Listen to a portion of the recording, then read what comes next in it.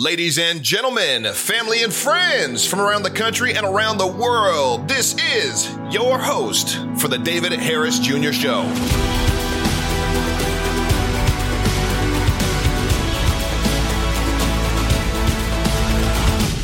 Ladies and gentlemen, family and friends from around the country and literally around the world, this is another episode with your host, David J. Harris Jr. And friends, I am so excited to have this patriot, this true journalist, somebody that has broken a lot of historic stories in the past just year. This gentleman, Mike Cernovich, is an author. He is a filmmaker. He broke the story. He is what broke the Epstein story wide open. And his new movie, Hoaxed, is something that you absolutely must see. Without any further ado, my pleasure to introduce you all to Mike Cernovich. Mike, thank you so much for taking a little bit of time out of your schedule today to join me. My brother, it's absolutely an honor to have you. Well, thanks. I feel like I have to up my own, energy level because my usual way of, hey, how you doing, has to match that intro, that energy that you have. So it's a pleasure, an honor to be talking to maybe Tom Fitton, the most, I would say, jacked man in the conservative movement. There's Fitton's a big boy, and it's kind of funny ever since I started pro-trolling him, the shirts are getting tighter and he's just leaning into it. So it's good to have some, conservative men who are, not skipping leg day, so to speak. I hear you. I met Tom. He is pretty yoked, but yeah, it's a pleasure to be on with you with this coronavirus, which we'll talk about some of that because obviously that is nonstop 24 hours, no matter what news station you watch. It's all the coverage. We're going to get into that. But I want to talk a little bit before I get into your movie, which I thought was absolutely fascinating. I learned so much, and I'm in this genre. I'm in this space. Facebook, with Google, with being an influencer, with being a citizen journalist, with trying to bring the truth to the public. I learned a lot. So I definitely want to touch on that and have some clips from that. But let's cover really quick the Epstein stuff. You were pivotal, literally crucial in the breaking of Jeffrey Epstein getting exposed and getting caught, and then eventually getting sent to jail and then eventually getting murdered, because we know Epstein didn't kill himself. But why don't you share with us, what was it that you were on? How long did it take? And how did you break that story and make it mainstream media news that they couldn't deny? Yeah, it's kind of a long, arduous journey because we initially were just trying to figure out why these public records were under seal, because that's not the way the court system's supposed to work. If you file a lawsuit in federal court and involves public figures, it's just open. If you want privacy, go to arbitration. And we couldn't figure it out. We knew it had to be something big, though, because the case was literally, to use an overused term, unprecedented. Everything about the Jeffrey Epstein case was unprecedented. From the criminal prosecution deal he got to him committing quote unquote suicide recently, unlike anything you've ever seen. And the civil case was no different. A woman had the accused pedophile madam, is what we call her, had been denying that she had been involved with Jeffrey Epstein. And then one of the victims sued her for defamation, and the whole case was under seal. And we thought, well, we have a right as the public to know what's going on here. So we filed a motion to intervene to find out if we can get these documents, and the judge denied the motion. So then we appealed it. The Reporters Committee for Freedom of the Press filed, actually, it's called an amicus brief or a friend of the court brief. They filed a brief saying, no, Cernovich is right here. We should get these records. So as this is happening, I'm banging my head on the table. Why doesn't the media care? Why won't they report it? What is going on? They wouldn't do anything. And It was triggering. I was triggered like a snowflake because this is actual real injustice. This is a real issue of public concern. This is a big boy legal case. Nothing. Other than Politico did write one article in 2017. Josh Gerstein is a quite actually competent legal journalist. But then what happened was Julie Brown of the Miami Herald started doing all this reporting on Jeffrey Epstein. And this is not a thing on Julie because Julie did great work. The media was like, oh, Alexander Acosta is the guy who gave Jeffrey Epstein this great deal in Florida. Alexander Acosta works for the Trump administration. Now we have our Get Trump hook. Wow. So the media writ large This is all true. It can all be verified. This is not Julie Brown, but CNN, the Daily Beast, everything was like, oh, we have our Trump hook. Now we'll suddenly care about it. But they didn't care. And I watched them not care for 2 years. They didn't file any kind of open records lawsuit. They weren't supporting it. But then once you had Alexandria Acosta, we have that Trump angle. Now we can go after Trump via Epstein. Then it became a huge story. So all this was going on, and you were in the middle of trying to help figure out what was going on, or at least bring the truth to the people for 2 years. And it wasn't until there was a supposed connection between the president that the mainstream media even cared. Yeah. And this is, you can Google all this, like Google Trend it. You can just measure it. There were no stories. There was only one story about the case filed in, again, Politico. It was called like the one weird case connecting Dershowitz, Trump, Clinton. It was kind of a salad thing. And that was it. Now, that was it for years. And all these reporters, they read my Twitter. They want to bash me. They want to attack me. So I know they've read it. That's what I mean is I don't need like high fives, but any reporter claiming they didn't know this case was ongoing, they're lies, because people have probably read quote unquote articles about my tweets, exposés and the House. Okay, so you're reading me. So if you're reading me and you're hoping that I say a mean word on Twitter, then you're obviously knowing about Epstein and you're not reporting about it. So the media was absolutely complicit in covering up for Jeffrey Epstein. Well, we remember hearing that one news anchor, I think from on MSNBC or NBC, when everything did finally break, she was like, she had information for, wasn't like 18 months. And NBC just kept stifling it and saying, there's no story here. We're not going to cover it. Yeah. Project Veritas broke that with ABC, I believe, but they're all the networks are the same. They're all the same. NBC had the Weinstein story, right? And then they refused to break it. So Ronan Farrow had to quit his job to go break it to another outlet. And I think that brings an important concept that most people don't know about. I didn't know about until I started doing Hoaxed and other movies and projects. It's called access journalism. And what the anchor said, I believe it was Amy something, but I don't want to get anybody's name wrong. So what the anchor said was, hey, if we go after Prince Andrew and Epstein, then the royal family is not going to give us those interviews anymore. We're not going to get Kate Middleton and Prince Henry or whatever his name is on Good Morning America. Wow. And that's literally how it's done. It's access journalism. That's the same way Harvey Weinstein he was doing this for years. You can actually go find videos. I think it was from Courtney Love even years ago saying, don't ever go to a hotel with Harvey. Right. And everybody's like, oh, chuckle. All this stuff is verifiable. So they all knew about him, but he was making big movies. So if you're NBC and you break a bad story about Harvey, then you're not going to be able to interview his actors and get those page views and clicks and ad dollars on all these big films he produces. So I hold the media in just great contempt, because how dare they lecture any of us while they knew what was going on. They refused to break it. But then once one person breaks it, the media goes, oh, okay, we're so great. Love us. We're needed now more than ever. There's this big congratulatory thing, but how many people could have been saved if ABC had reported on what it knew about Epstein years and years ago? Yeah. Between hearing you talk and watching Hoaxed, I just have a whole greater appreciation for what it is that we do, being citizen journalists, trying to bring the truth to the people, and a greater disdain for the mainstream media and how they will absolutely sell people out. I mean, they were literally selling out every single girl that was a victim of Epstein or that was a victim of Weinstein. They're victims because of the mainstream media. The mainstream media could have blew the lid off of it, and they chose not to so that they could have access. It's just disgusting. Well, and so, it is disgusting. They're harming people. And then what I find doubly frustrating, and I know you find frustrating, is if you tweeted like a bad word, that's a big story. Oh, Candace Owens says something, trans, something or other, every paper. And you're just like, shut up. We're just people on social media having a conversation. But we'll be front page news. Front page news. I said, let me tweet out a bad word on Twitter, and it would literally be the number one story on CNN. But Jeffrey Epstein's out there like raping children, and Harvey Weinstein is out doing, God knows what for decades.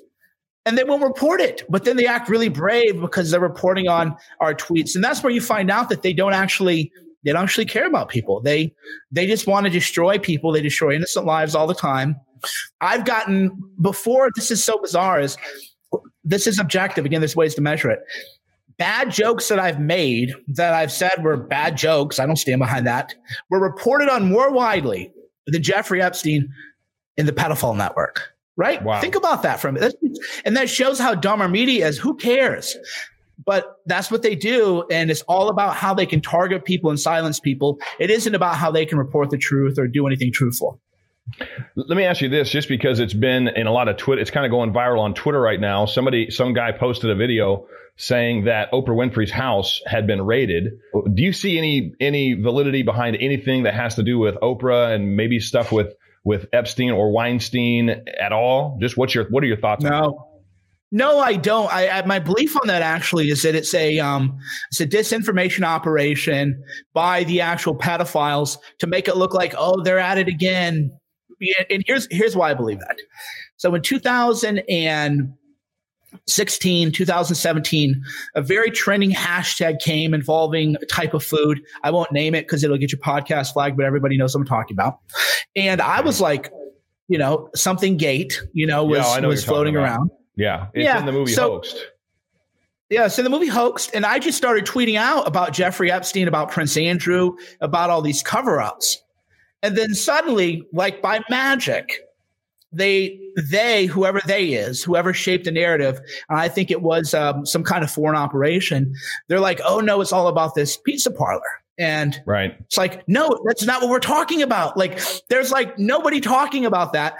And then the conversation was completely shaped away from Epstein and Prince Andrew and Bill Clinton flying on Epstein's plane and the BBC broadcasters who got in trouble.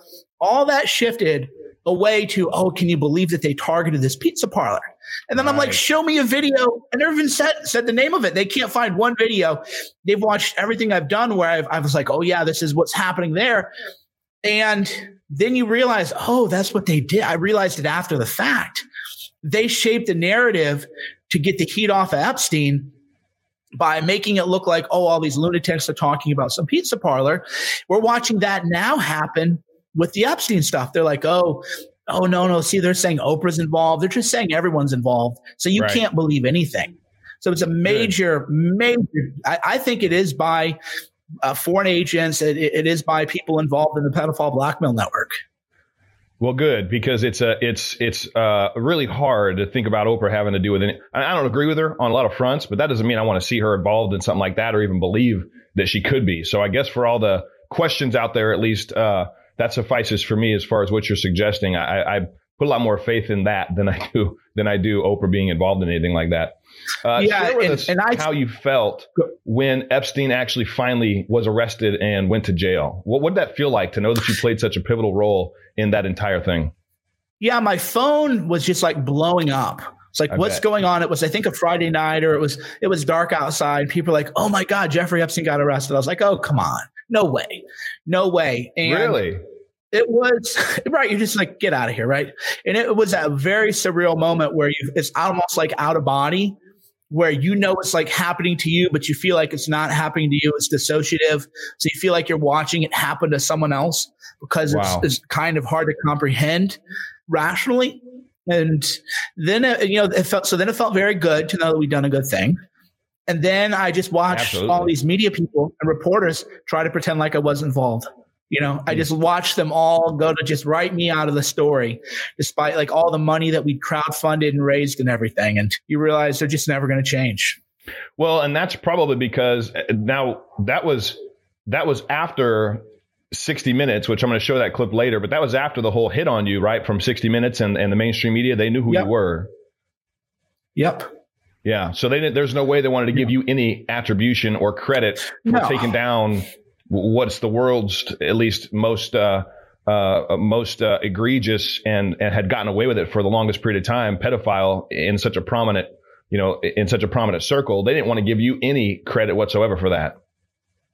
Right. And I was, so the way I looked at it, I'm fine with them just saying, Julie Brown, give her all the credit. Fine. We want these pedophiles done. It's nice to get credit for a job well done, blah, blah, blah. But God knows what I did. And that matters. And the people who follow me, people like you, that matters. But then I saw reporters they just said nothing about Epstein. The first mention of Epstein is, thank God for journalism. Thank God for CNN. I was like, no, that's when I was like, oh, hell no. No, you're not going to take credit for my work. You can give all the credit to Julie, who deserves a ton of credit. Great.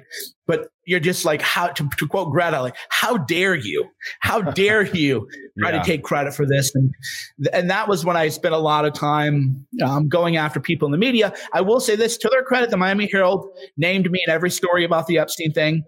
Julie Brown, she's a lefty, but to her credit, never tried to write me out of the story. So then meanwhile, every reporter is reading her stories, but then pretending like I wasn't in them. Like, if you're reading her stories, you see my name, and then they write me out of it. Completely dishonest, and it's what you have to expect these days.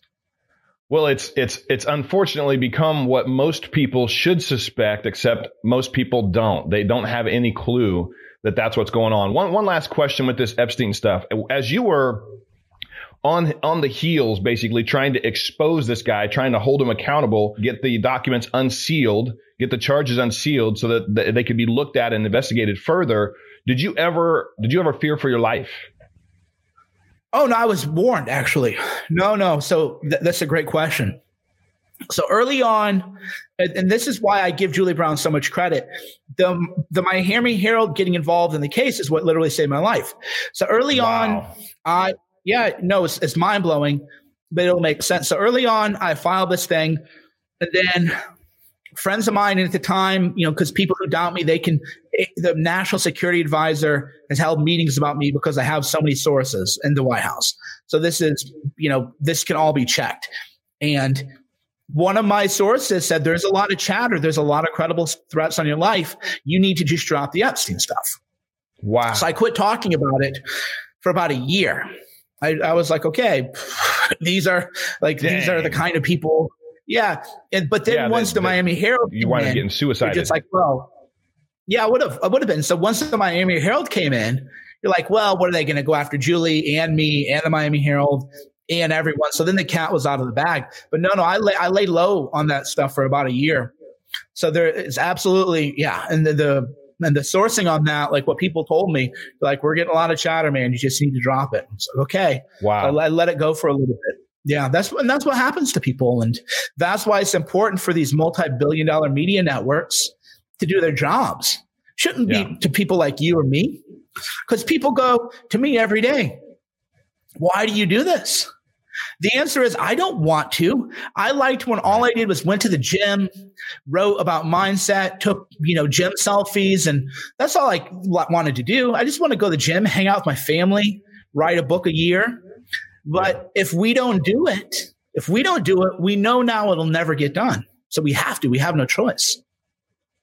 Well, brother, I thank you for being courageous enough to investigate as far as you did, wise enough to then take a back seat and let the thing cool off and stay alive for a year. And then again, courageous enough to say, you know what, if Miami Herald is picking this thing up, then it means I should be safe. So I applaud you, brother, for helping to take down just a truly evil individual. Yeah, we want to be courageous, but we don't want to be stupid too. I've told people a few times, hey, there's nothing wrong with laying low. It's getting a little hot. You better lay low. And sometimes that's the right move. And did Epstein kill himself? I mean, come on, right? So the funniest part of that is I'm kind of frenemies with a lot of reporters at national outlets, and they're like, nobody thinks he really killed himself, right? I'm like, no, because they don't want to. Nobody wants to believe a conspiracy theory, right? We're told conspiracies never really happen. I don't know any reporter, not one, who believes he killed himself. And we're talking left-wing New York Times, Washington Post, nobody thinks he killed himself. But they'll never say that. No, they can't. And that's where the cowardice kind of sets in, is that he didn't. And right. Yeah, I don't think that either. In fact, one of my good friends I went to high school with, that's on the other side of the aisle of me politically. He's more of a lefty liberal. I think he's a Bernie supporter. he watches my show because, again, we're old time friends. So he bears through it. And he does it also for, I think, opposition research, which I think everybody should do, right? Don't be so closed-minded and live in this one bubble that you don't know what's happening in every other bubble in the space that you're in or in our country. We should know what's going on and then be better with that better information, be able to make better decisions. So he watches my show and knows where I stand and knows that I emphatically 100% support this president. And when Epstein got murdered in prison and it came out, he hung himself, he called me. He watched my video. I did a video on it. He called me after that and he said, David, he said, right now is the first time that I'm now questioning everything that I believed because I know there's no way Epstein killed himself. So I think there was a reverberating effect that took place across this country with those people that didn't believe in the fake news, that believed in the narrative, and that believe that Donald Trump's a racist and all these negative things. And it's something like that right there that happens that wakes some people up. So I think that, again, if something good came out of that, other than him being held accountable and being able to leak all the names of everybody that was a part of it, hopefully at least his murder woke some people up that were on the left to the truth. Yeah, that was a cultural tipping point. That was a significant moment in people's lives where you do begin to question everything you believed. And that's what happened to me and we're going to have it now too with this coronavirus, where you're watching the media badger Trump about why he's calling it the China virus, which is nomenclature Trump only started to use after China started claiming that the U.S. military spread it to Wuhan, right? Yeah. So Trump, you're lying. To be fair, all the mainstream media was calling it the China virus, the China Wuhan virus. They did it for a month and a half, close to. Then this PC thing came in where they said, well, we're just going to call it the coronavirus. And they wanted to start attacking every conservative, especially a white conservative that used that. But then you're exactly right. As soon as China tried to come out and say, oh, it was the U.S. military, Trump's like, no holds barred. It's the Chinese virus. That could have been a clip actually in Hoax movie, is just watching them call everybody racist, and then juxtaposing that with what they said earlier. Absolutely. And that's one of the themes of Hoax, is that there's never a sense of like, hey, we did it too. Here's why you shouldn't do it. Because that's what an honest person would say. An honest person would say, look, we called it China coronavirus, but this is actually leading to some discrimination, maybe against Asian Americans. It's probably not a good thing, so we're not going to call it that. They never do that. No. They just go, how dare you? How dare you use that terminology? Well, you were. Right, exactly. It really, that's also to the left why they're not doing as well as they could be, is it is a lot of finger wagging. It is a lot of how dare you, can't believe you're doing it. And then you find out, no, actually you're doing the same thing. And then even with Greta, you find out there was, I don't know if you saw this, but the media didn't cover it much. But Facebook had a bug where for about 10 minutes, you could find out who adminned everybody's page. I did see that. And yeah, Greta's not even writing her own stuff, which we all knew, by the way. Yeah, we knew. Right? I was 16. Yeah, I was a precocious 16-year-old, and there's no way I'm writing that kind of stuff. And so you're just like, news. Okay, we knew it was a lie, right? And that's so much about all of it too. Is we know we're getting propagandized, but proving it is the harder part. And that just showed, it was all propaganda, it was all fake. Or even her on the train, the train company had to correct her because she acted like she couldn't get a seat or something like that, but they actually moved her to first class. And that's again where the fake news, which is what we try to share in Hoax, is just like a concept. How do you think about the news conceptually? What is news? What is narrative? What does it mean to look at media propaganda, and how do you describe that? So we took a really big sort of almost like Noam Chomsky inspired look at the big questions, because once you have that framework, you're like, oh yeah, I remember this bit in Hoax, and this is the same script they're running, but they just have different people playing the roles. Yes. Well, you did an amazing job in that film. I'm going to go to a clip of it right now, actually, that I think it's a part of it. I've got permission to play all these clips for anybody that's watching or listening. If you're listening, most of it, you're going to miss some of it. But the only way to see the clips, because on YouTube, I got to take the clips out, otherwise they'll ding me, is just get it. You can get it now on iTunes. You can get it now on Amazon Prime. I just watched it on Amazon Prime. I bought it on Amazon Prime because I'm going to show this a lot to friends and family when they come over. But here when we're talking about fake news, and then we're going to go through hoax, and then for our listeners and viewers, then we're going to talk about the coronavirus, because you were an early champion of the United States taking very accelerated action because of what you believed the virus was potential could become. So we're going to get to that after this. But let's go to this clip from Hoaxed that is exposing exactly where the propaganda has come from and who it's been supporting or what it's been supporting. Measure things in terms of head count. The biggest head count for fake news is communism as a whole. Reasonable estimates are close to 100 million dead just in the 20th century from communism alone. There are a brutal number of fake news stories covering up the hideous nature of communism, and given that the facts are so easily available, given that the data is so easily available, I really do more than question. I have nothing but bottomless contempt for the people who cover this stuff up, because they are aiding and abetting some of the greatest genocides in human history. And we know that Walter Duranty of the New York Times, he got a Pulitzer for his reporting on the Potemkin villages under Stalin, when he was toured around and, oh, look at these fat, happy workers, and they were just taken out of the gulags, stuffed full of chicken and thrown in front of his eyeballs. Unbelievable right there. And part of that, leading up to that, is talking about the New York Times reporter that was sent over there to report on that and was reporting misinformation, saying that they're fed well, saying that, there's children that aren't hungry, it's plentiful, or whatever his words were. And that was the New York Times. And then he was actually honored by, who was it? I believe it was Stalin, Pulitzer, that said, "You're doing a great job." Yeah, and he won a Pulitzer Prize. He literally won a Pulitzer. Again, a lot of times when you get into this stuff at first, and that's why we made Hoax very lefty friendly. I didn't want to do, I'm not throwing shit into Nash either. So be careful how I word things, but I didn't want to do a thing for people who are like already kind of conservative or right leaning. I wanted a person who's like your friend, a Bernie person or a center left person to watch this and say, that can't be true. No way did a reporter for the New York Times win a Pulitzer Prize for lying about a famine that killed millions of people. And then you go and do your research. You're like, wow. So everything in there is bulletproof. There's nothing in there where we're doing a little bit of spin. When I told the guys, the directors who are very talented, I said, look, I'm not going to micromanage this as a producer, but I want you to just think of everything has to be bulletproof, and we're not preaching to our choir. We want to reach out and evangelize to the people who are a little bit to the left of the center. Yeah. Well, and the movie comes across that way. It doesn't come across like any conservative.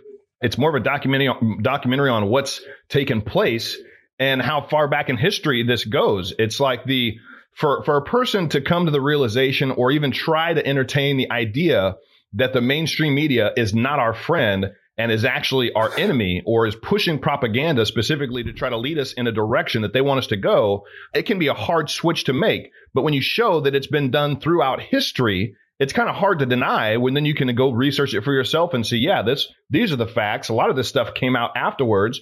Things were exposed. Talk about Operation Mockingbird in there. You share so many facts and individual cases that when you put it all together, there's no way any sane person should be able to come out of watching that film saying the mainstream media is our friend and they always tell us the truth. Right. The bulletproof, fact check everything in there. We ran it by very harsh critics. I was even very fair to people in the film who hadn't necessarily been fair to me, because the idea wasn't to score points. The idea was to wake people up and bring people along. So, Trump's a great example, because we talk about the thing that he allegedly said about Mexicans that he didn't. But we could have included the one where people go, oh, Trump was making fun of this disabled reporter. And you go, well, no, he actually makes this gesture all the time. Right. And he's done it to Ted Cruz, and he's done it to a bunch of people. And it just so happens if you do that often enough and the person's disabled, you can say, oh, my God, look. So this is for people who, hey, I'm not saying like Trump. I'm not saying vote for Trump. I'm saying, though, if you don't like him, then don't like him for who he is. Just like I never spread conspiracies about like Obama or whatever. Is if you don't like someone, you don't have to like me, right? But dislike people for the truth, dislike people for the true reasons. And then as people do that, they they find out just how so much of what we see is not true. It's disinformation. So much disinformation. I love that section in there where you did have the, I forget the individual, but he was breaking down, how the mainstream media specifically and directly and intentionally would take a clip, create a narrative, create a story to support the narrative, and then create chaos from it, and create so many Americans that wind up with a hatred, with a dissent in their heart towards people that support the president. And it's like, it's so unbelievable that this is where we're at this point in time in our country. And again, that's why I think your movie is so important for people to see, to really be able to get that perspective outside of the mainstream media's perspective, in a great setting or in their home, watching the film, with just giving them the information that they don't get, because it's so alarming and unnerving. And yet we're right in the middle of it. We're right smack dab in the middle of it. And we need people to come together, because now we're facing coronavirus, which people have different opinions on. But whatever the coronavirus is, the economic effects are huge. And Yes. people do have to come together, and people do have to realize that the corporate media is trying to divide us. There's a press conference today, and they're asking Trump why they call it the China virus. And Trump goes, well, because the Chinese propagandist, a diplomat, was calling it, blaming it on the U.S. military. And you're like, okay, well, why doesn't the media attack the disinformation of a Chinese diplomat, blaming it on? They're not saying, hey, Twitter, why don't you ban this guy? Hey, why is this allowed on social media? This is foreign disinformation. Right. No. They're just like, well, what are you going to do? This is what they like to do. I call it like they wave their hands up. They go, well, what do you want us to do, Mike?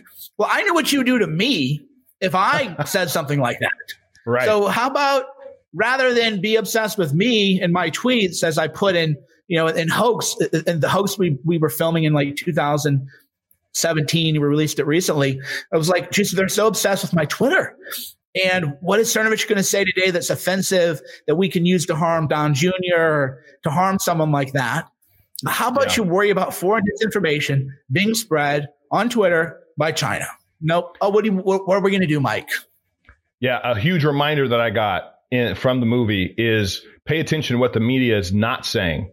And when they're not calling out that Chinese diplomat, or whoever, I forget his rank, but a very high ranking individual in the Chinese government, when they're not calling him out as he's trying to place blame on us, yet they want to go to the president and say, why are you calling it Chinese? I'm thankful that the president is as sharp as he is. I always try to remember, I always try to keep this in mind, and always throw to my viewers and my audience, how do you think Joe Biden would handle stuff like this?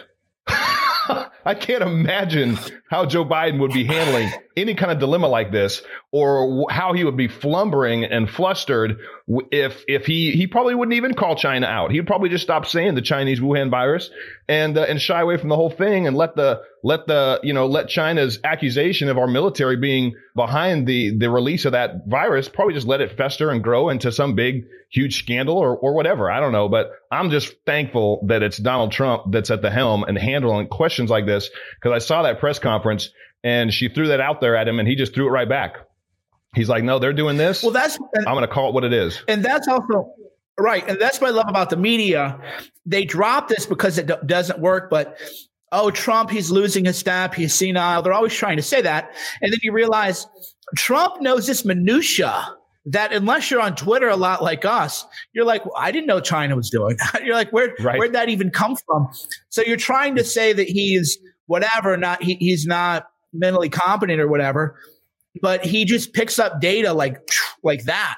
Like, as old as he is too, it doesn't even matter. Joe Biden, he's like, good to meet you in New Hampshire. Oh, wait, we're actually in Virginia or Vermont or wherever it is. Yeah. You know that Joe's not processing information. So that's because I'm somebody who's been very critical of Trump many, many times. But one thing I'll never stop admiring about him is I don't know how he's in his 70s and has that kind of energy and that kind of sharpness and hasn't broken down from because you've been in the eye of the storm. It's not fun when people are like, hey, I read this thing about you and it said that you're like a serial killer or something. That's Trump faces that, the worst that any of us have got, times 1,000. Yes. And he just keeps going. Really is amazing. I think personally, I think it's because of the amount of people that are praying for him. I think it's his own prayer life. I've got personal friends of mine that are pastors that are close to the president. Paula White is a good friend of mine. Bishop Harry Jackson's a good friend of mine. Romero Pena is a good friend of mine. They're all in his inner circle. And he invites them in to receive prayer, I think, more than anybody ever hears about. And he allows them to pray whatever they want, which is always something that stood out to me. Some of the same individuals and other pastors have shared that past presidents, anytime a pastor was invited to speak or share or read a passage of scripture or pray, that the administration would screen what they wanted to say, what scripture they wanted to read, and what they were going to pray. And if it didn't line up, a lot of times they would just say, no, you can't do that, but you can read this and you can pray this. And this president hasn't done that. I think that he's truly open. I think he has an honor in his heart for what God is doing. And I believe that, I know as a believer, I know you are as well, I believe God appointed him and chose him to be the commander in chief of our country at this time to save us from the impending doom disaster that would have become what the Democrat Party would push us to be. So most presidents get in office and they age. I haven't seen this president age in the last few years, and he's taken more hits than probably anybody in a long time in politics. Yeah, he's certainly. Yeah, that's something that definitely does not get much attention. Yesterday, for example, the White House was doing a call with the Hasidic and Orthodox Jewish community. Trump was going to try to make the call, but he just wasn't able to. Trump is always talking to all these religious groups. They're all welcome. And then the media tries to claim that he's anti-Semitic or Islamophobic or whatever. And it's unfortunate because when you actually look at what he's doing, nobody's been more open to the black pastors than Trump has been. He's welcoming them all in. And even I read this. This is a shameful thing that I saw. It came from Vox. One of they have this guy. All he does is like clips footage of Trump to try to make fun of him. I forget his name, like Aaron Ruptu or something. But there was a laying of hands on Trump. They were making fun of him, like ha ha ha. And you realize when I was in the White House, from when I was just there I was there 2 weeks ago. Was it from that? It wasn't from that meeting? No. I don't think so. I think it was from a different one, but it could have been from that one. The point is that a laying of hands in prayer is they ridicule it. But then they call Trump the bigot. When actually, this is a common religious practice that people are undergoing. It would be like if Trump saw Muslims praying on the street, he was like, why are they doing this and mocking them? That's what they do scornfully towards Christians. But they have the nerve to call him a bigot. Nobody's been more tolerant of religion than Trump has been. Yeah, I agree. It was an honor. I know one of the first times he had a whole panel of pastors and ministers in there. My friend Harry Jackson was in there. Paula White was in there. But then the Black History event that I was invited to, I was just there for about 2 weeks ago. We also got to do that, lay hands on him. And I was behind, so I was putting my hands on some other people. But Terrence was right there, Diamond and Silk were right there, and we were praying for him. But I saw Saturday Night Live mocking us. They're mocking us. They took a screenshot of before he actually bowed his head to pray or receive prayer. And they just take it out of context. So it's a nonstop barrage from the mainstream media. Something that really stood out to me was, which I don't think a lot of people know, is that because the government has colluded, and there's a history of the government colluding with the propaganda and with mainstream media outlets pushing narratives, for President Obama to have actually made propaganda legal before he left office is absolutely unbelievable to me. I'm going to show you this clip and I'll get your feedback. And now we have Jeff Bezos, one of the richest men in the world, close to $100 billion in wealth with his oligopoly Amazon, getting $600 million contract from the CIA to house their servers while he uses the Washington Post that he owns as a warfare machine against President Trump and the American people. I was supported by the Central Intelligence Agency, by the CIA. This one great German journalist came out and said, the CIA wrote headlines for me. They told me what to say. There's many countries where this happens, where you find people to claim they are respected journalists, but if you look behind them, you'll find they are puppets on a string of the Central Intelligence Agency.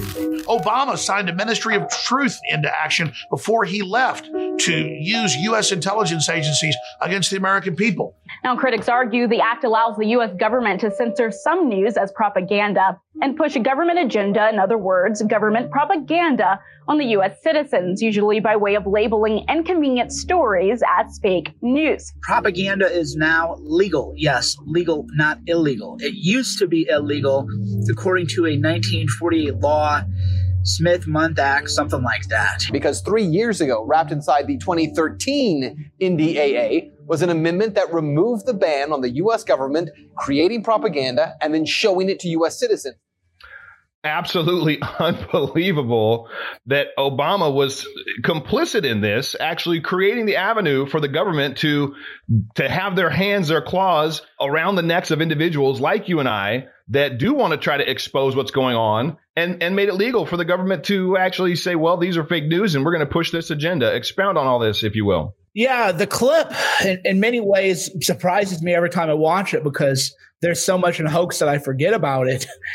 And I'm sitting here like, wow, I can't believe they did that, even though I made the movie. Yes. Where it's actually legal for the government to spread propaganda. And we know that the propaganda they spread isn't going to be in our interest or in the U.S. interest. It's going to be a tax on us. It's going to be, I do know for a fact that, and this goes back to a lot of my reporting, is when I reported on certain people who were in the one of them was the whistleblower who we can't name because why? That's a new rule too. Right. I mean, we could do a hoax too of just over the past year, but I was the first person to report on him in 2017, and the media went after me hard, and that wasn't a coincidence. That wasn't, they decided that it was my time in the barrel. They saw me reporting on people in the White House who we now know were doing everything that I said they were going to do. And could that be CIA money? Could that be from that propaganda budget? We don't really know, but if they ask that, they go, well, that's a conspiracy theory. And you say, no, we're asking, there's a budget for this kind of stuff. And you people do attack anyone who tries to get the truth out. And they are now saying you can't name someone who's already been named and everybody knows his name. So we're playing this really, and we don't talk about this in hoax, but this is another thing where I'm just like, we live in a dumb world where everyone knows his name. Everyone knows Epstein didn't kill himself. We'll pretend Epstein did, though. And everybody knows the whistleblower's name, but we'll all pretend like we don't know his name. It's quite childish.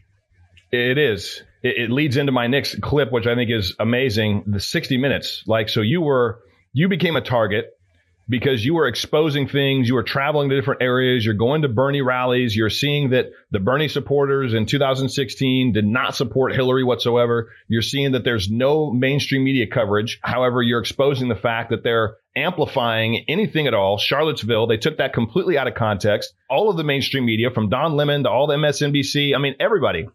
The majority of the mainstream media are out there painting this story that the president is standing up for white supremacists and neo-Nazis, and you're trying to fill in the gap, expose what's really going on so many different fronts. Is that why 60 Minutes? Am I missing it? I know that it was also the Hillary issue as well. Hillary was not well. We're watching her literally fall apart on camera. She can't hardly make it into the van. She's tripping on airplanes. She's doing that weird thing with her head where she's, cocking back looking like this. It's crazy to me. And so you start calling that stuff out, and 60 Minutes took you on head on. How did is that all accurate? Is that why? Was it over the Oprah, or the Hillary thing, or was it something else that they went after you for?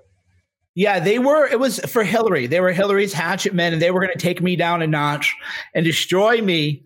And what I always tell people about that 60 Minutes clip is that it did 16 million ratings views. It was the biggest clip at that time since before Barack and Michelle Obama did an interview on 60. It was massive. Wow. So I'm good for ratings. You ever see me on TV after that 60 Minute special? Never. Not that I can recall. That was literally that was the end of the line. Wow. Because they thought that they realized that, because if you argue with me, I argue based on truth. If you say, Cernovich, you said bad things, I'm like, I know I have. What do you want to do? Kill me? Let's move on and let's talk about all these other things. And the minute that you just acknowledge, and that's why, the Christian values are so strong, and that's why the redemption that they try to drive away is so important, is I believe that the things that I've said, God's forgiven. So a man wants to confront me. It's like, okay, what are you going to do with me? And then when you say, but if you want to talk about this and you think this stuff is all so bad, then let's talk about these other things. And they don't know what to do because they fundamentally don't operate on a basis of truth. They operate on a basis of lies. Well, if any of my viewers are just now catching this or just now starting with us, I'm speaking to Mike Cernovich, author, filmmaker, the man that led to Jeffrey Epstein getting charged, arrested, broke the story, was a huge whistleblower, somebody that the mainstream media has gone after. And his latest film, Hoaxed, which is now on iTunes and Amazon Prime, is absolutely brilliant. It's a must watch and share with your family, with your friends, to really understand what's going on in society today. This clip right here is where you are being interviewed by 60 Minutes, and you literally ate his lunch, my brother. You ate his lunch. Here's the clip. If you're Scott Pelley, you're watching a movie where anybody who claims that Hillary Clinton had Parkinson's is a complete and total conspiracy theorist.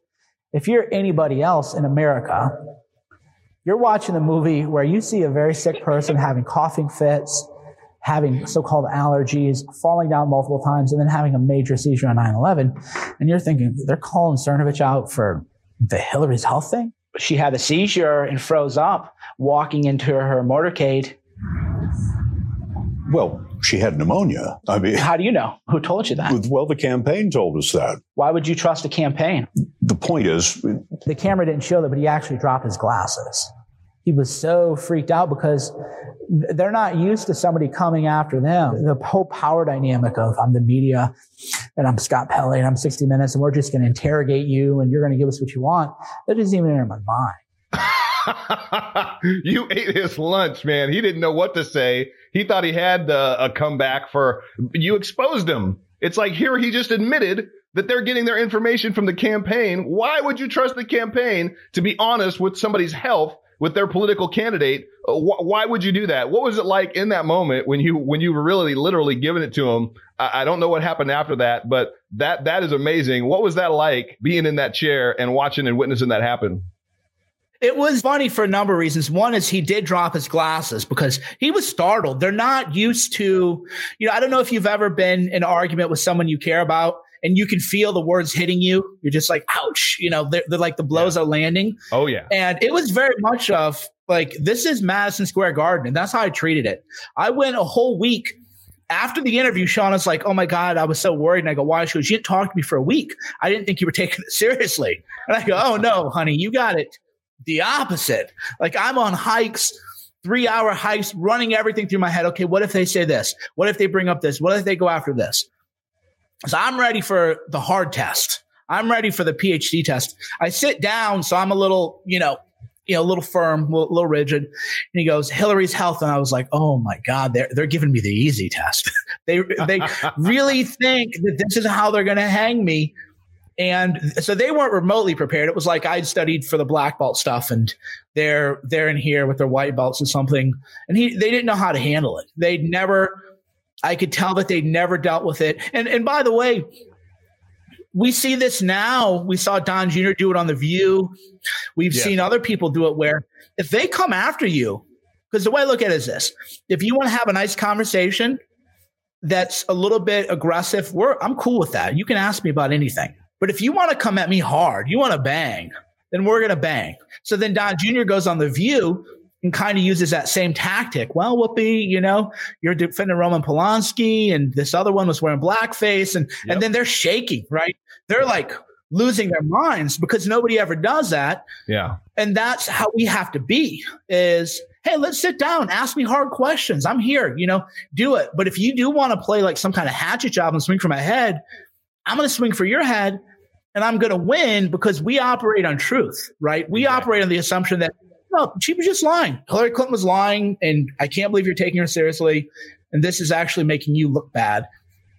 So that was the end of my television career. That was my debut in the end because there was even a bunch of articles written about the media spin was, well, this is why you don't invite trolls on because you just can't control them. Because they all knew. Anybody who watched that special was like, wow, just don't have him on your show. Because if you go after him, he's going to go after you. And they don't know what to do when you use their methods against them. because they don't have the truth on their side. They've got skeletons in their closet. And when you know those skeletons and you know the truth, they don't have anywhere to go. Well, I appreciate that you're now in the filmmaking world. I hope you do come out with a hoax too. I think it'd be amazing. Something else that really stood out to me in the movie, again, you can get it on iTunes now. You can get it on Amazon Prime. I bought it on Amazon Prime. Something that really stood out to me was the beginning of fake news. Now, I've succumbed to the algorithms. I've succumbed to the community guidelines standards on Facebook, on Twitter, on YouTube. I've been demonetized on Facebook, on YouTube. They don't want us to be able to generate any revenue to help us expand our voice and expand our reach. What I didn't understand, what I didn't know was where fake news actually came into play. When I started hearing fake news, it was because of the president, but I didn't realize that it was actually Google that started this entire thing. Let me go to this clip and then we'll be right back. Along came Donald Trump, the wild card. Probably the only politician that could have or would have been able to change this dynamic and kind of turn the campaign on its head. Each time advocates cried fake news, Donald Trump called them fake news. We were able to turn fake news back on them almost instantly, of course, with the help of President Dr. Donald J. Trump, PhD, which is what I call him now, because he started calling the mainstream media fake news. Since you are attacking our news organization, can you give us a chance? Your organization. You are attacking President-elect. Can you give us a question? Don't be rude. You're attacking us. Can you give us a question? Don't be rude. Can you give us a question? I'm not going to give you a question. Can you state categorically? You are fake news. The news is fake. Fake media. The failing New York Times. Fake news. Very fake news. They should be ashamed of themselves. You know, I've been hearing more and more about a thing called fake news, but I will tell you some of the media outlets that I deal with are fake news.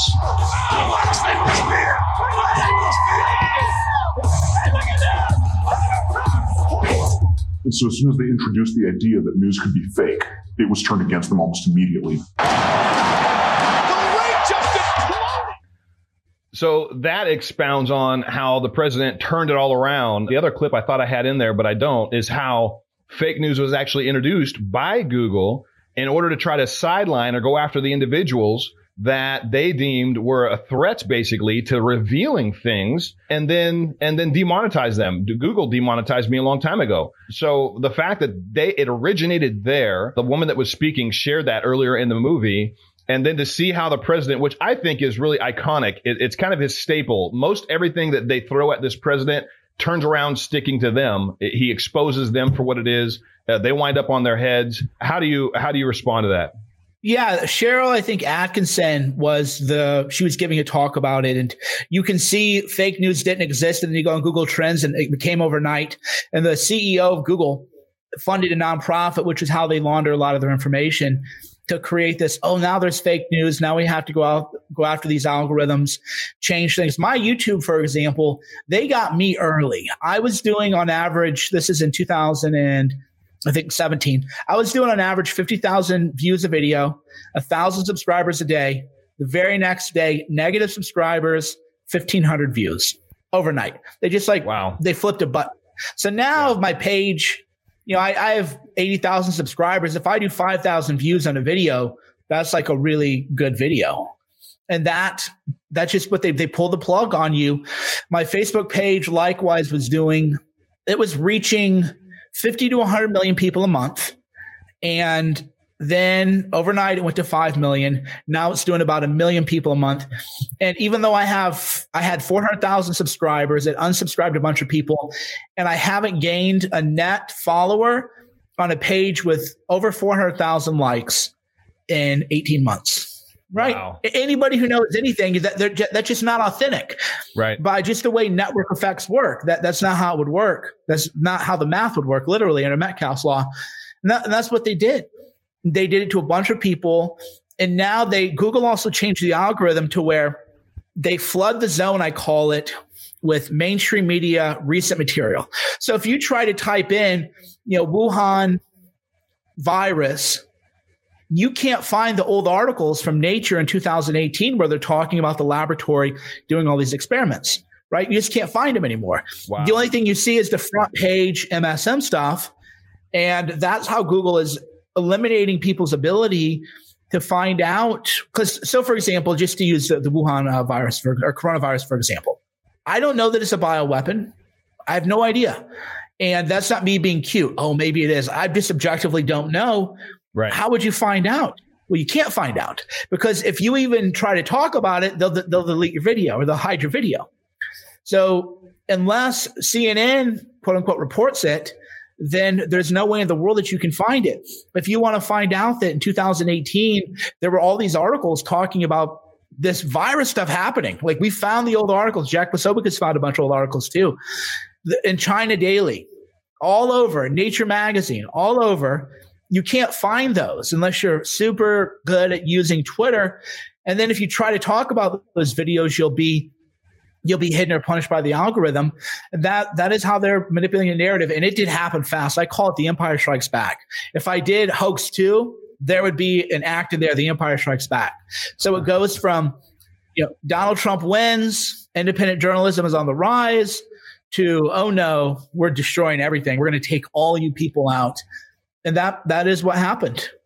It's crazy that this is the current state of our country right now, the division, the divisiveness, so much of it. Again, your movie Hoaxed, everybody listening, watching, download that, buy that, support Mike, and most importantly, educate yourself. It brings such clarity to what we've been witnessing in our country. It's undeniable, and it's just facts, and you can go research all of it behind the scenes. There's so much more in there other than the clips that I showed. I didn't want to give it all away, obviously, but it is definitely worth the purchase and supporting Mike in his journey. And hopefully he'll have a Hoax 2 that comes out as well. Let's get on to the coronavirus. I had a friend of mine on, Gary Haven, who is a very connected individual. He's extremely wealthy. He supports this president to no end. He's donated a ton, over $1 million to his campaign, both last year and this year, total somewhere in there. I know it's over $1 million. But he was a bit critical because, yes, the president did shut off the ports of entry from China early on, and he took a ton of backlash from that.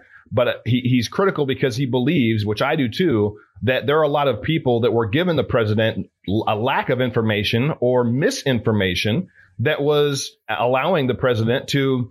We've seen the clips, and I saw a video actually this morning. Somebody sent me that the Democrat Party, the liberals, and the mainstream media are going to use every single time the president said it's like the flu, it'll be gone. We probably only have 5 people. He said these things. They're clips. We can't deny that. The issue is he was getting bad or misinformation from individuals. Again, so thankful that he cut off the ports of entry from China when he did. But if you take a look, I mean, every single day, it's just getting worse globally. And here in our own country, you were an early proponent for massive action back in January. Why were you so positive that we needed to do something about this so early on? Right. What happened to me and what sounded the alarm was a friend of mine did everything right in business.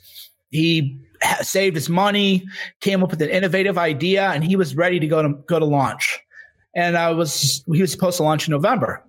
So around late December, early January, I was like, hey, what happened to your company thing? He goes, oh, can't do it. I was like, what do you mean can't do it? He goes, factories are all shut down in China. And I go, what do you mean factories are all shut down in China, right? Because it didn't register. He goes, oh, yeah, there's this thing like Wuhan virus or some kind of thing going around. So there's no manufacturing happening in China. And wow. I said, what? No, can't possibly be. And then I started to look into it and was finding out, okay, there is this thing going on in China. It's called the coronavirus. And if we know anything about China, we know that they don't value human life. We know that China is not going to shut down. Yeah, they don't care about the human life or the truth. So we know they're not going to shut down manufacturing because a few people got the flu or because a few people have the sniffles.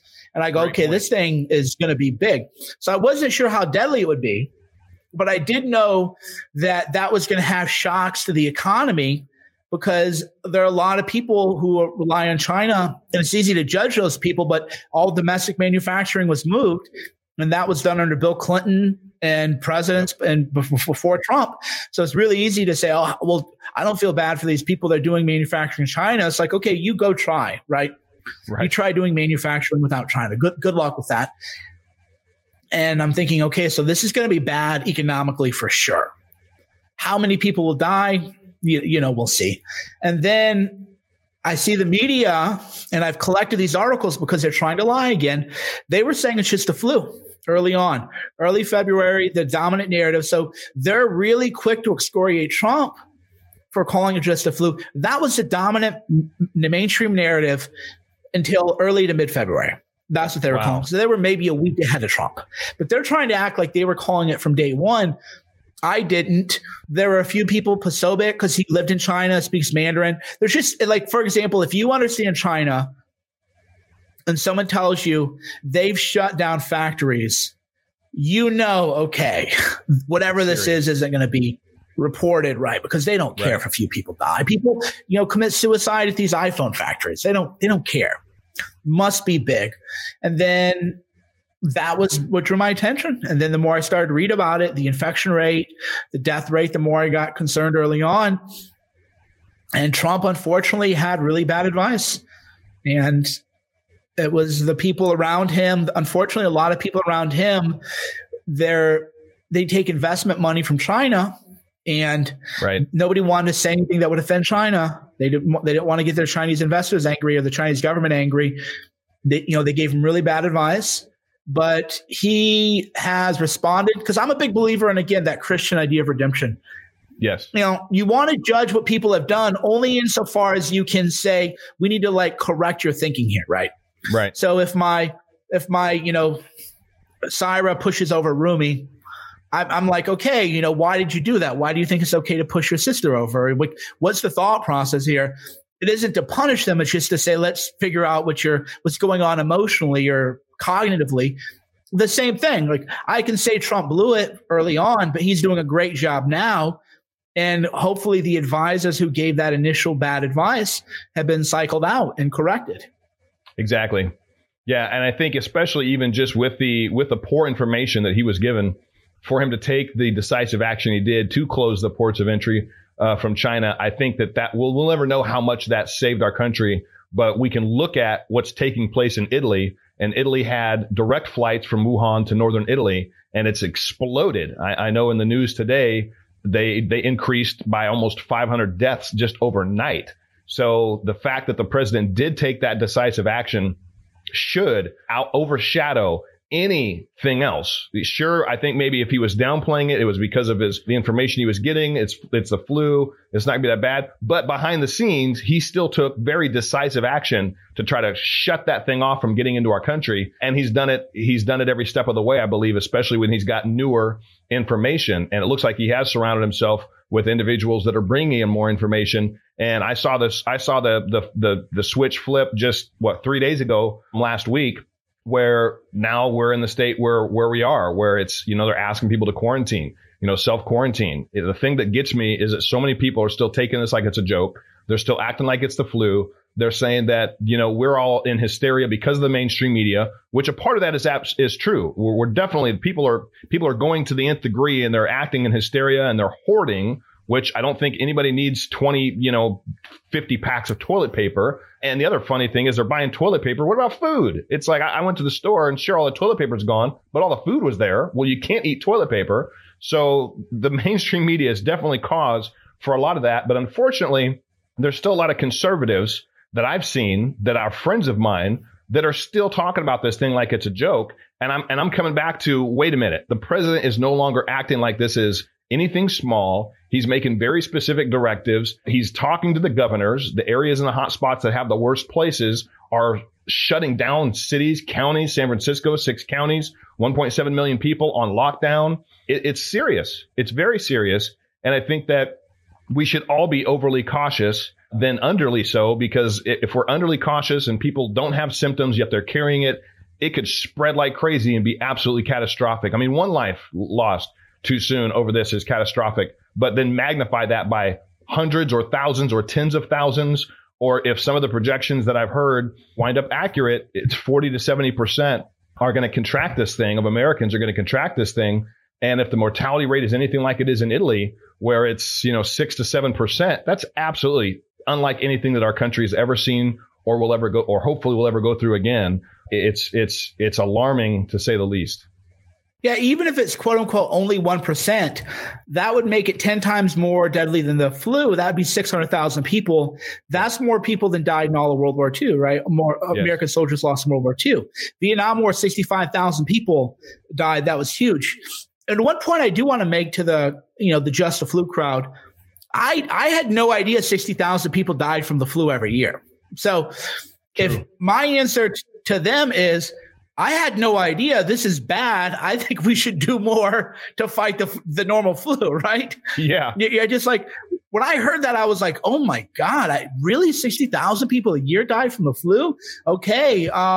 Let's talk about that. So I don't like how that's being used as kind of a glib or shallow talking point to distract from coronavirus. To me, that's more like, okay, well, let's talk about this once we're done with coronavirus and figure out maybe there's something we can do. And now everybody's washing their hands, being more mindful of, how to not spread infection. So I view it as, even if it's quote unquote just a flu, that's a terrible thing. And we need to figure out how to better protect vulnerable groups who contract the flu. Yes. Let me ask you this. I know as a country we'll get through this. I absolutely believe that we will. Being that it's so close to election time, do you personally think that this will have any bearing on the president's reelection? Depends what happens in the summer. So the reason that question is pretty much impossible to answer at this point. One, it will have an effect. Absolutely will have an effect.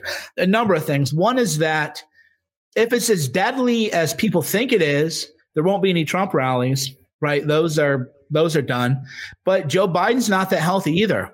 What do you do? This is something that a lot of people, not to be morbid, but what do you do if Joe Biden doesn't make it to the ballot box in November because of how deadly and infectious this is? And he's at risk. What do you do if 10 GOP senators who are all at risk come down with this, right? If the fatality rates are even close to what it is. So we've never seen anything like this close to an election where you could lose candidates for office right before the election. Like, what does that look like?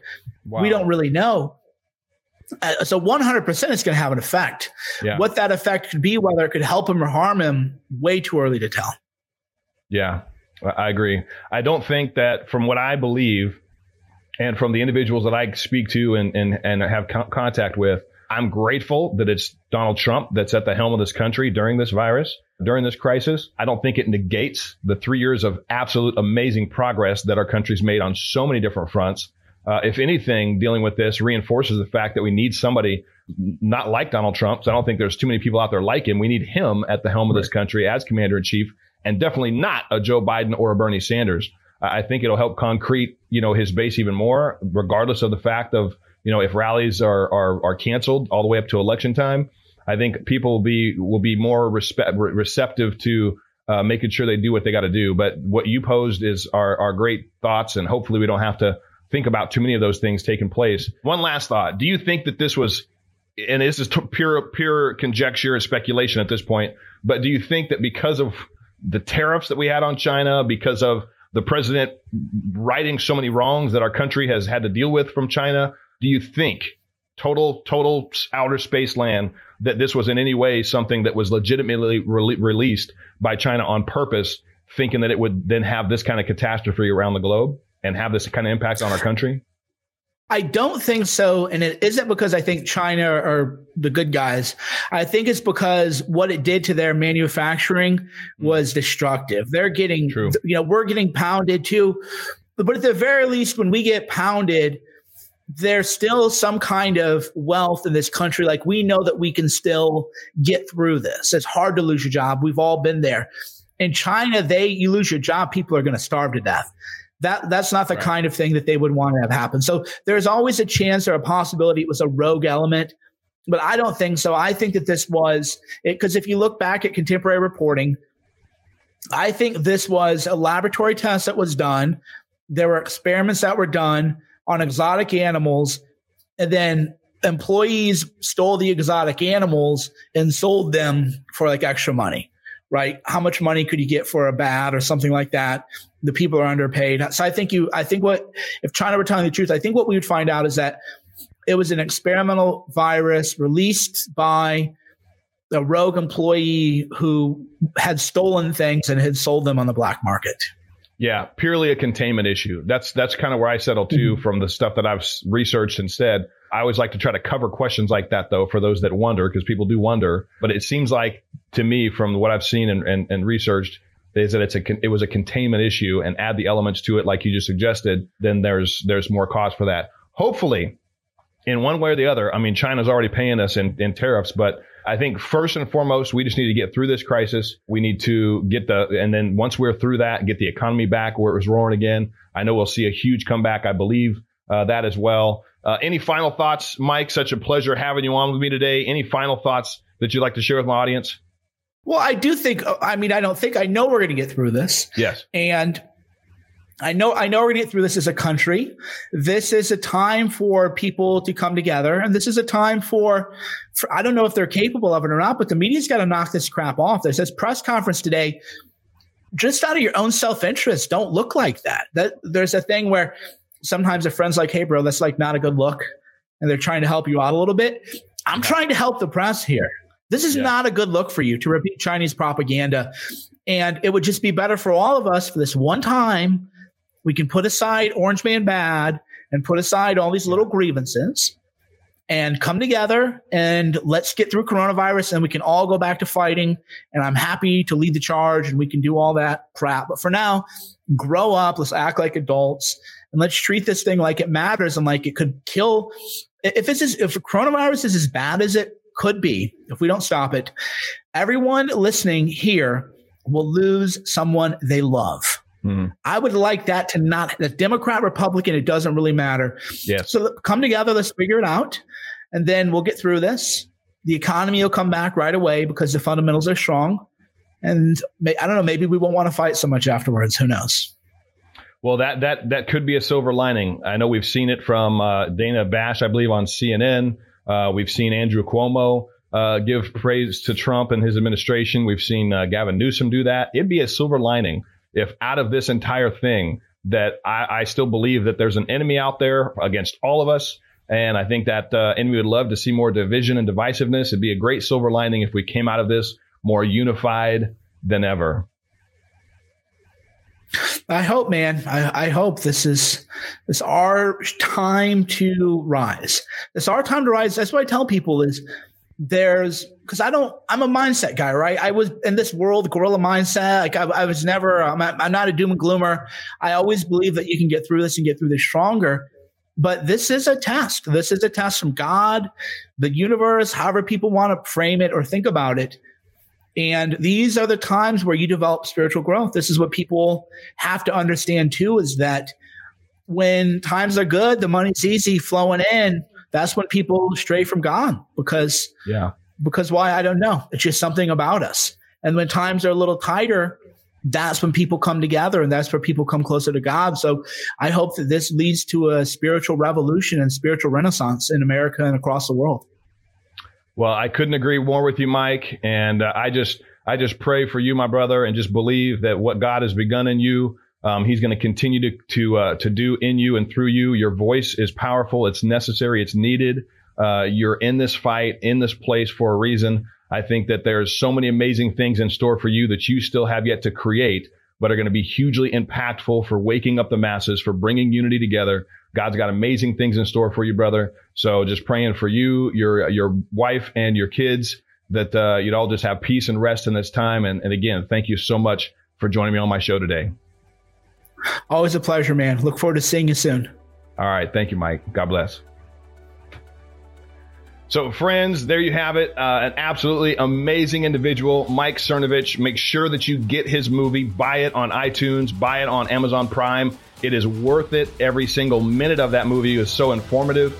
It wakes you up, and invite your friends over. That right now, maybe you're going to have people over at your house that are self-quarantining with you, or at least you can watch it yourself while you're self-quarantining, and you can share how much you enjoyed it with your friends and your family. That'd be a great support for the cause, for the mission, and for Mike. He's a good man. So God bless you guys. Thank you so much for tuning in. Please share this episode with family and friends. And if you like what you heard, make sure you give me a 5-star rating, and we will talk to you guys next time. God bless you. Bye-bye.